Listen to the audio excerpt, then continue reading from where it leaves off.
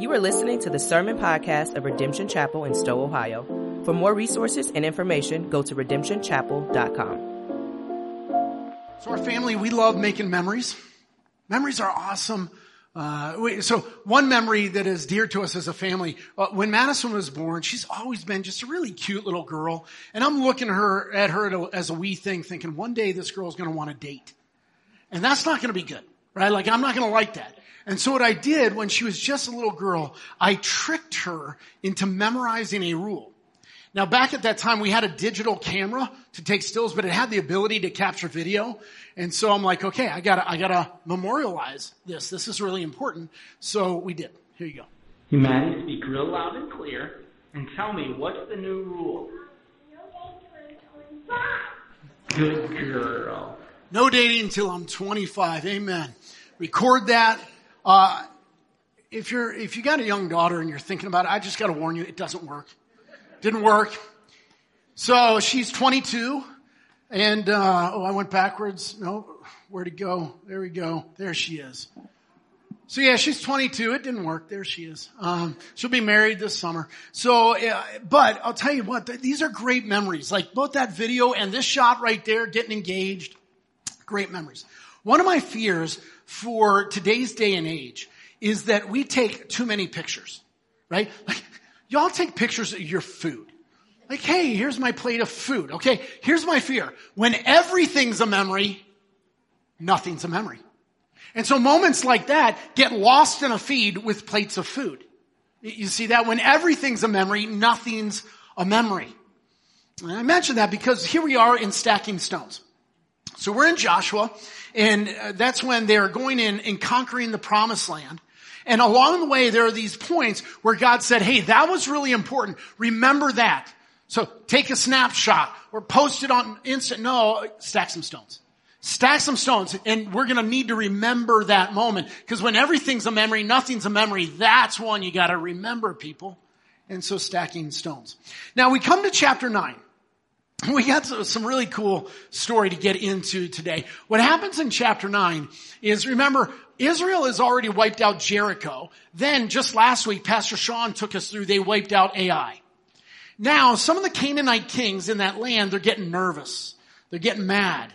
And so they band together and say, hey, let's group up and let's oppose Israel.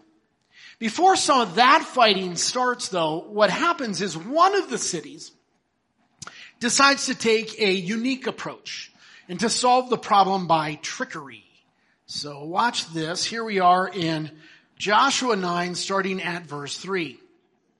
It says, but when the inhabitants of Gibeon heard what Joshua had done to Jericho and to Ai, they on their part acted with cunning and went and made ready provisions and took worn out sacks for their donkeys and wineskins worn out and torn and mended, with worn out patched sandals on their feet and worn out clothes. And all their provisions were dry and crumbly. And they went to Joshua in the camp at Gilgal and said to him and to the men of Israel, we have come from a distant country, so now make covenant with us. Here is our bread. It was still warm when we took it from our houses as our food for the journey on the day we set out to come to you. But now, behold, it is dry and crumbly. These wineskins were new when we filled them, and behold, they have burst. And these garments and sandals of ours are worn out from the very long journey. So the men took some of their provisions, but did not ask counsel from the Lord. And Joshua made peace with them and made a covenant with them to let them live. And the leaders of the congregation swore to them. Now, brief aside, that was a lot of text. Get used to that. I'm going for a PR today in the amount of text I throw at you. Okay? It won't be my most slides, but it'll be the most text, I think. So, but it's really cool stuff. So what's going on here? Well, remember, God told them that when you conquer the promised land, do not make any covenants with any of the people in Canaan. Don't do it. Wipe them out. But for Joshua's sake, I mean, these people came to them. They are seemingly from a distant country. right? And so granted, we got to fight everybody in the promised land, but wouldn't it be really cool to have like allies on our borders so we don't have to fight everyone, right? So of course he goes, oh, this is really good. But the big problem is they did not seek counsel from God. If you watch over and over throughout the book, should we do this? Should we do that? They go to God, and God leads them very clearly and directly, tells them what to do. In this case, they don't do it. They take matters into their own hands, and therefore Gibeon is able to trick them into a covenant of peace. And here's why that's a problem. Where's Gibeon? See the red dot? Let me be more specific. The red dot right smack dab in the middle of Canaan. Like, you done messed up, Joshua. Like, you done messed up. Like, oops, but no good. No bueno right there. So Israel, eventually they figure it out. It didn't take them long to figure it out. And they decide to honor the covenant because they swore it. They honor the covenant. Now that means they messed up with God then, right? And that's what happens when you don't seek his face. So now they're in this covenant. Okay, that's chapter 9. It's important background data. We're really working towards chapter 10, okay? Because you notice so far there was no stacking stones. Okay, so let's, chapter 10. Chapter 10 begins with 5 Amorite kings banding together. Now, let me hit pause there. The Amorites were a subset of the Canaanites. So when you hear Amorite, think Canaanite. In fact, there are times in the Bible where the Bible will use Amorites as a subset to refer to the whole of Canaan. Okay? So that means Canaanites. All right, anyway. So there's these 5 Amorite kings, and they are ticked at the city of Gibeon. And the reason why is, hey, I thought we were all going to band together and wipe them out. Now we got one of our cities, a big, important city, that just made a covenant of peace with Israel. What if everybody starts doing this? So they decide to march on the city of Gibeon and wipe them out to make an example out of them to really dissuade anyone else from defecting and making peace with Israel. So here they're on the march. Now what will Joshua do? He actually decides to defend them, which to me is wild. Like if I were Joshua, that's not how it would have gone down. Like first of all, these people lied to me. Okay, they're tricksters, they're deceivers. I thought I was making a covenant with some distant country, not a city right in the middle of where I'm not supposed to make covenants. So I'm not saving your butt. Oh, and then secondly, I made a covenant of peace with you. That means I won't destroy you. It doesn't mean I'm going to save you from other people. And then third, Joshua has a problem. He wasn't supposed to make a covenant. He's supposed to wipe them out, but he promised he wouldn't wipe them out. But if 5 other kings wipe them out, that solves my problem, right? Like, awesome. But that's not the route he goes. Joshua decides to defend them. And what it is this: grace on display. See, already we've encountered the idea that the Gibeonites are not worthy. They're deceiving tricksters. But the Israelites are not worthy. They don't consult God. They mess up. They make big mistakes. We've encountered Rahab, the prostitute, who's not worthy. But it seems like the unworthy are the ones that God claims. And he pours his grace in there. He pours his love in there. And he makes them worthy based on who God is, not based on who they are. Unworthy is what God does. And so Joshua carries out that theme and says, okay, we will defend them. So there's going to be a wild battle in chapter 10. It starts out this way, though. Israel is over in Gilgal. You'll see it to the right there over the Dead Sea with a question mark. So they have a 25-mile march. It's uphill, like no joke, like seriously incline in elevation the whole way. 25 miles uphill. They have to do it quickly to get there, which means they march through the night. So they do it, and it's difficult terrain. 25 miles uphill in darkness over difficult terrain. There's no flashlights back then, right? So this is really, really hard. By the time they get to Gibeon, they're exhausted. And they have to fight 5 armies. If God doesn't show up, they're dead. They're just dead. So, God does show up. God decides to stack some stones of his own. Okay, so what I mean by that is it says he rains stones from heaven down on the Amorite armies. Later on it'll call them hailstones. Often in the Bible it calls them hailstones. But these aren't like golf ball and grapefruit. This is like big old hailstones, right? And so it just calls them stones, which is kind of cool because it keeps the theme of Joshua. God is stacking stones on top of the Amorites. And it says that more Amorites died by the stones than by the sword. God's fighting this battle. Now, Israel has the advantage and has them on their heels. So they got to wipe them out now. This is their chance to strike while the iron's hot. But the day is starting to wane. And so God does something else miraculous. He has the sun and the moon stand still. Of course, we know the earth rotates and all that stuff, but meteorologists still say the sun rises and sets, and they know it, right? So it's a phenomenological thing. Anyways, scholars debate like what happened, how it happened. We don't know. What we do know is that it happened. And that God, again, miraculously stepped in to fight the battle. So that's what happened. As a result, then, these 5 kings, they're on the run.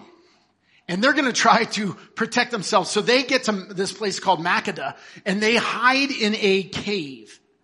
And we pick up the story in Joshua chapter 10, verse 16. These 5 kings fled and hid themselves in the cave at Makkedah. And it was told to Joshua, the 5 kings have been found hidden in the cave at Makkedah. And Joshua said, roll large stones against the mouth of the cave, and set men by it to guard them. But do not stay there yourselves. Pursue your enemies, attack their rear guard, do not let them enter their cities, for the Lord your God has given them into your hand. He's a good military commander. He's saying, hey, listen, don't get distracted. Do not get off point. We are not here to just kill 5 kings. We're here to wipe out 5 armies in the process of conquering the promised land given to us by God. And so the goal isn't the kings, the goal is the armies. And they're on the run, so attack their rear guard and get them before they get back to their fortified cities. We'll deal with the kings later. And indeed, that is exactly what happens. Israel spanks the Amorite armies, just decimates them. And then they return to this cave at Makkedah. And everything I've said so far is just my introduction. It's going to be a long sermon. No, that's not true. But this is all set up to get to this passage right here. Joshua chapter 10, verse 22. It says this. Then Joshua said, open the mouth of the cave and bring those 5 kings out to me from the cave. And they did so, and brought those 5 kings out to him from the cave. And when they brought those kings out to Joshua, Joshua summoned all the men of Israel and said to the chiefs of the men of war who had gone with him, come near, put your feet on the necks of these kings. Then they came near, and they put their feet on their necks. And Joshua said to them, do not be afraid or dismayed. Be strong and courageous, for thus the Lord will do to all your enemies against whom you fight. And afterward Joshua struck them and put them to death, and he hanged them on 5 trees. And they hung on the trees until evening, but at the time of the going down of the sun, Joshua commanded, and they took them down from the trees and threw them into the cave where they had hidden themselves. And they set large stones against the mouth of the cave, which remain to this very day. And there you are. There's some stacked stones. There's the memorial. So whenever there's some stacked stones, we want to go, what's that mean? What are we supposed to remember? Well, I want to talk about 2 things. I want to talk about what it meant to Israel and then what it means to us today. Let's start with Israel. So Joshua says, hey, bring the kings out. They bring them out. And then he has they're very much alive. They have the kings lie down on the ground, and he brings the chiefs of his armies, and he says, put your feet on their necks. Now, to us, that seems icky. As modern Americans, most of us are not very used to war. And so we don't like that imagery at all. But you need to understand, in the ancient Near East, That was a very common practice. Once you had conquered an enemy, it was symbolic. It would symbolize my victory, his defeat. And actually, it is something that you might have been familiar with from the scriptures and not even realized it. Some of you might be familiar with this verse out of Psalm 110. Verse 1. The Lord says to my Lord, sit at my right hand until I make your enemies your footstool. I've heard that many times. And it didn't click until I started studying this passage. That's what that is. This is putting your foot on their neck to say, I am the victor. Okay, so maybe you've heard that before. Now, when they did that to these 5 kings, remember what Joshua said. Then they came near and put their feet on their necks. And Joshua said to them, do not be afraid or dismayed. Be strong and courageous. For thus the Lord will do to all your enemies against whom you fight. Be strong and courageous. You see, I underlined it. It's a very significant phrase. See, what happened is this. At the very beginning of the book of Joshua, this is before Joshua even entered the land, before they did any battles in there. And Moses was really the leader. He was the guy. Everybody knew Moses. Follow Moses. Moses is dead. Joshua, you got to lead. And Joshua's like, man, I don't know. Are they going to listen to me? Is this going to go okay? So in Joshua chapter 1, God has a pep talk with Joshua. Starting in verse 6 of chapter 1, here's what's said. God says this, be strong and courageous, for you shall cause this people to inherit the land that I swore to their fathers to give to them. Only be strong and very courageous, being careful to do according to all the law that Moses my servant commanded you. For then you will make your way prosperous, and then you will have good success. Have I not commanded you? Be strong and courageous. Do not be frightened, and do not be dismayed, for the Lord your God is with you wherever you go. And that's a promise. God is with you, Joshua. And if you listen to him, if you follow him, listen, he will fight your battles. It's going to be okay. You can be strong and courageous. It's a very significant phrase to Joshua. He preaches it to the people of Israel. Today I'm preaching it to you. I preach it to my son. And my son's name is Caleb. His middle name's Joshua. He's named after 2 great warriors in the Bible who were actually contemporaries. They were buddies. That's this Joshua. And so this phrase out of Joshua 1 has become so significant to my son, he inked it. So that's a tat done by an artist of the sword that I gave to Caleb when he turned 18. But he recently had those Hebrew letters put beneath it by his wife, who's now a tattoo artist herself. And that says, be strong and courageous. Be strong and courageous. We got to ink that on our minds. We'll come back to that. But then what happened is, so Joshua then kills these guys, and he has them hanged on a tree. Now, ask yourself this. Why did he hang them on a tree? Was it to display their dead bodies? To make them? Well, listen, if it's to display, you display them for days, weeks, months. They're only up there for hours, and he brings them down by sundown and puts them in the cave. What's going on there? It's again symbolic. It is to say these guys are cursed. Look, Deuteronomy chapter 21, verse 22. And if a man has committed a crime punishable by death and he is put to death, and you hang him on a tree, his body shall not remain all night on the tree, but you shall bury him the same day.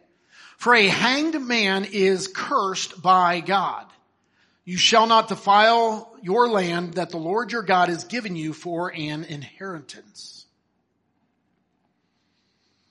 So it's a curse. It's to say these guys are cursed, but notice they're not supposed to hang there all night, so they bring them down from the tree. They throw their dead bodies back into the cave, which now becomes their tomb, right? And then they seal it up by stacking stones across the entrance.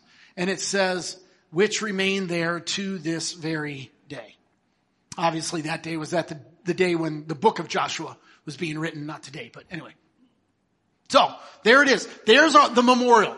Now the question is, when the children of Israel went throughout the land, if they went through Makkedah and they saw this cave with these stones stacked against it, what would they be remembering? It's a memorial. It's a memory. What are they remembering? A couple things. God is with us. I mean, you guys remember that battle? We would have been wiped out. But God is with us. So also, God will fight our battles. He will rain down stones. He'll stop the sun. He'll do whatever he needs. God will fight our battles. And in the process, God will conquer our enemies. He will take our enemies and he will put his foot on their necks, make them a footstool. God will conquer our enemies. Oh, and don't forget this. When they see those stones, they're going to remember God is gracious to us. This entire story happened because Joshua screwed up. That's why this happened. He made a covenant without consulting God. And so, when they see those stones, they're going to remember God is with us, God will fight our battles, God will conquer our enemies, and even when we don't deserve it. Because we're not worthy, God is. It's not about who we are, it's about who God is. And oh, by the way, one other bullet. If all those things are true, therefore, we can be strong and courageous. Because as Israel's going, listen, there were more battles. There's going to be another battle and another battle and another battle. And so they're going to look at these stones against the mouth of that cave and they're going to remember God is with us. God will fight our battles. God will conquer our enemies. God is gracious to us. What are we to fear? Let's go do this thing. We can be strong and courageous. They'll remember. In fact, on Joshua chapter 10, a guy named Joshua, I cannot get these two guys straight. So Joshua 10, a guy named Jonathan Parnell said this. If the next Bible-inspired movie was about Joshua taking the promised land, it might be even one that many adults choose to miss, especially if it stays true to the biblical account. It would likely have more violence than the roughest action film to date. Though, at the same time, and to much surprise, offer more hope than the best feel-good movie ever could. They would look at that cave with those stones, they would have hope. We can be strong and courageous. That's what it would mean to Israel. I'm even more excited to talk about what it means to us. I don't know if you caught it. This story is shot through with allusions to Jesus Christ. It is riddled with foreshadowing to our Lord Jesus. Remember Psalm 110? The Lord says to my Lord, sit at my right hand until I make your enemies your footstool. If that sounds familiar to you, it's probably not because it's in Psalm 110. It's been quoted in the New Testament 3 times. Luke chapter 20, Acts chapter 2, and Hebrews chapter 1. And each of those times it's applied to Jesus. This is about Jesus. The Lord said to my Lord, sit at my right hand until I make your enemies your footstool. And how did Jesus conquer? Okay, remember, there were 5 kings. Actually, there's 6 kings in the story you're about to see. But there were 5 kings back then. And when remember Jesus was hung on a cross. When he was hung on the cross, there was a sign over his head. You know what it said? King of the Jews. King of the Jews. There's the 6th king in the story right there. Jesus is the king. Okay? And after those 5 kings back in the day were killed, remember what Joshua did with them? He hung them, had them hanged on a tree, right? Okay, here's something interesting. The Hebrew word for tree has a broader range than our English word for tree. The Hebrew word for tree also means wood, stick, or pole. Yeah, they could have been hung on a pole, like a cross. It's in the semantic range. And you'll even see that in passages in the New Testament like Acts chapter 13. This is about Jesus. It says, and though they found in him no guilt worthy of death, they asked Pilate to have him executed. And when they had carried out all that was written of him, they took him down from the tree and laid him in a tomb. Remember, Jesus' body wasn't on the cross overnight either. They took it down before sundown, just like in Joshua chapter 10.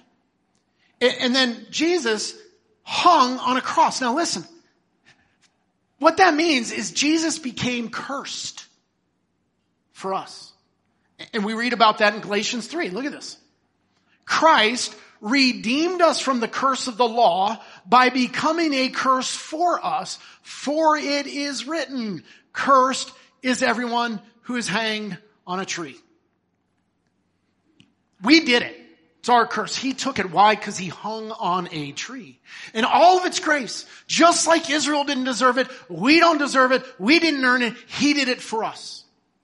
And after he did that for us, they took his body down from that tree. And where did they put Jesus? In a tomb. Have you ever seen depictions? It looks a lot like a cave. They were carved out of the side of a mountain. And then once they put him in that tomb, what did they do to it? They rolled a stone against the entrance. Are you kidding me? This is so crazy cool. They rolled a stone across the entrance. There are so many similarities. But one very, very important difference. See, in Joshua chapter 10, it says those stones remain there till this day. But not with Jesus. No. That stone, not against that cave. Not against that tomb. Not to this day. Jesus became a curse for us, yes. But then he rose victoriously as the resurrected king. And so there was a bloody cross, but there's also an empty tomb, and that stone is rolled away. And I'll tell you what, more than any other stone, in Joshua, in the Old Testament, it doesn't matter. The most important stone memorial is found in the New Testament. It's the stone that's rolled away. It's very different. A lot of similarities, one big difference. And here's the thing. You are not ancient Israelites conquering the promised land. You're not. I hope you're a Christian. That means you're a Christian in 2024, but you are in a battle. Life's a battle. It's a spiritual battle going on all around us. And here's the good news. The king has been killed, but he rose in victory. The tree is bloody, but the tomb is empty. The stone is rolled away. Christ is the victor. And the stone is rolled away to this day. And that's our memorial. That's what we need to remember. When he did that, by the way, Jesus conquered your enemy. He has your enemy under his foot right now. And I don't mean like, well, yeah, health and financial woes. Don't care right now. Don't mean to be harsh, but I'm talking about bigger fish right now. I'm talking about sin and death and guilt and shame and disgrace and humiliation and hiding. These are your enemies. And Jesus puts them under his feet as the conqueror. And why did he do it? He did it to fulfill the promise given to Joshua in chapter 1 that God would be with you wherever you go. He did that because God wants to be with you and he wants you to be with him. He wants to have a relationship with you. That's why he did this. And then he wants us to remember that, listen, life's still going to hurt. There's more battles around the corner. In this fallen, broken world, until our victorious king comes back or till we go home, life will have battles. It will hurt. And yet, we need to look, figuratively speaking, look at that rolled away stone and remember. It's as if God is saying, listen, I did that for you. I defeated your enemies. The cross is bloody. The tomb is empty. The stone has been rolled away. And if all that is true, then listen, maybe, just maybe, you can be strong and courageous. You can be strong and courageous. Listen, strong and courageous, those are fighting words. Those are war words. Those are battle words. And I said earlier, I'll say it again, most of us modern Americans are not very familiar with war and battle. It's a horrible thing, but most human history around the globe is very familiar with it in a way we are not. But life is war. There is a spiritual battle going on all around you right now, and you know what we need? We need a conquering hero God. We need a warrior God. We need a victorious God. There's a guy named Dale Ralph Davis who, writing on Joshua, captured this very, very well. Here's what he said. This does not fit our sentimental 20th century graven images of what God ought to be like. The imagery seems too violent, and we do the same for the Lord Jesus, with perhaps not a little help from church school materials. The popular image of Jesus is that he is not only kind and tender, but also soft and prissy, as though Jesus comes to us reeking of hand cream. Such a Jesus can hardly steal the soul that is daily assaulted by the enemy. We need to learn the catechism of Psalm 24. Question: who is the King of glory? Answer: Yahweh, strong and mighty. Yahweh, mighty in battle. We must catch the vision of the faithful and true sitting on the white horse, the one who judges and makes war in righteousness. No mild God or soft Jesus can give his people hope. It is only as we know the warrior of Israel who fights for us, and sometimes without us, that we have hope of triumphing in the muck of life. And here's what I want you to know. You have battles. You have stuff that's kicking your butt. You have stuff that is holding you down, holding you back. Again, health and wealth is not my interest. I'm talking about bigger fish right now. I'm talking about sin. You've got habitual sin in your life. Addictive sin. Some of you are addicted to substances. Some of it isn't like big sin, but it's just like this constant pattern of sin in your life. You got an enemy called shame. You got shame over stuff you've done. You've got shame over stuff that's been done to you. You got worldliness. Worldliness is where I seek my identity and my fulfillment in the world instead of the face of God. You got worldliness. You got an enemy of lies that you believe. Lies that are banging around in your head of perfectionism and performance and people pleasing. And you just hear this voice all the time saying, run, run, hide. You better hide, because if people really knew the real you, nobody would love you. Nobody. Run, hide. Those are enemies. They're in your head. What you need is a conquering hero. You need a victorious warrior God to step on the necks of your enemies, to free you, to let you know that yes, there will be hard battles ahead, but he is with you, he loves you, he's gracious to you, there's a bloody cross, there's an empty tomb, there's a stone rolled away, he's got you. And if that be true, then you can be strong and courageous. You can fight those battles. So here's how I want us to respond. I'm going to do something just a little bit different this morning. In a moment, I'm going to read Romans chapter 8. And it's going to be a long passage. I've warned you people. Okay, I'm going to stick with the theme. It's going to be a lot of, but here's the thing. What I'm going to do is I read this passage. I am hoping that during that time, the Holy Spirit triggers you at some point. When it is up to you. But at some point while I'm reading that, you stand right where you are. Let me tell you why you'd stand. If you want to be a woman or a man of strength and courage, you stand. If you want Jesus to be your conquering hero, if you want him to step on the necks of your enemy, if you want to rest secure in his love and his grace to you, if you want to declare, I know he will fight my battles. I don't know if it's going to be in this world or when I go home to him, but I know he will conquer. Anytime while I'm reading from Romans 8, you feel led, you go ahead and stand where you are. And here it is. What then shall we say to these things? If God is for us, who can be against us? He who did not spare his own son, but gave him up for us all, how will he not also with him graciously give us all things? Who shall bring any charge against God's elect? It is God who justifies. Who is to condemn? Christ Jesus is the one who died, more than that, who was raised, who is at the right hand of God, who indeed is interceding for us. Who shall separate us from the love of Christ? Shall tribulation or distress or persecution or famine or nakedness or danger or sword? As it is written, for your sake we are being killed all the day long. We are regarded as sheep to be slaughtered. No, in all these things we are more than conquerors through him who loved us.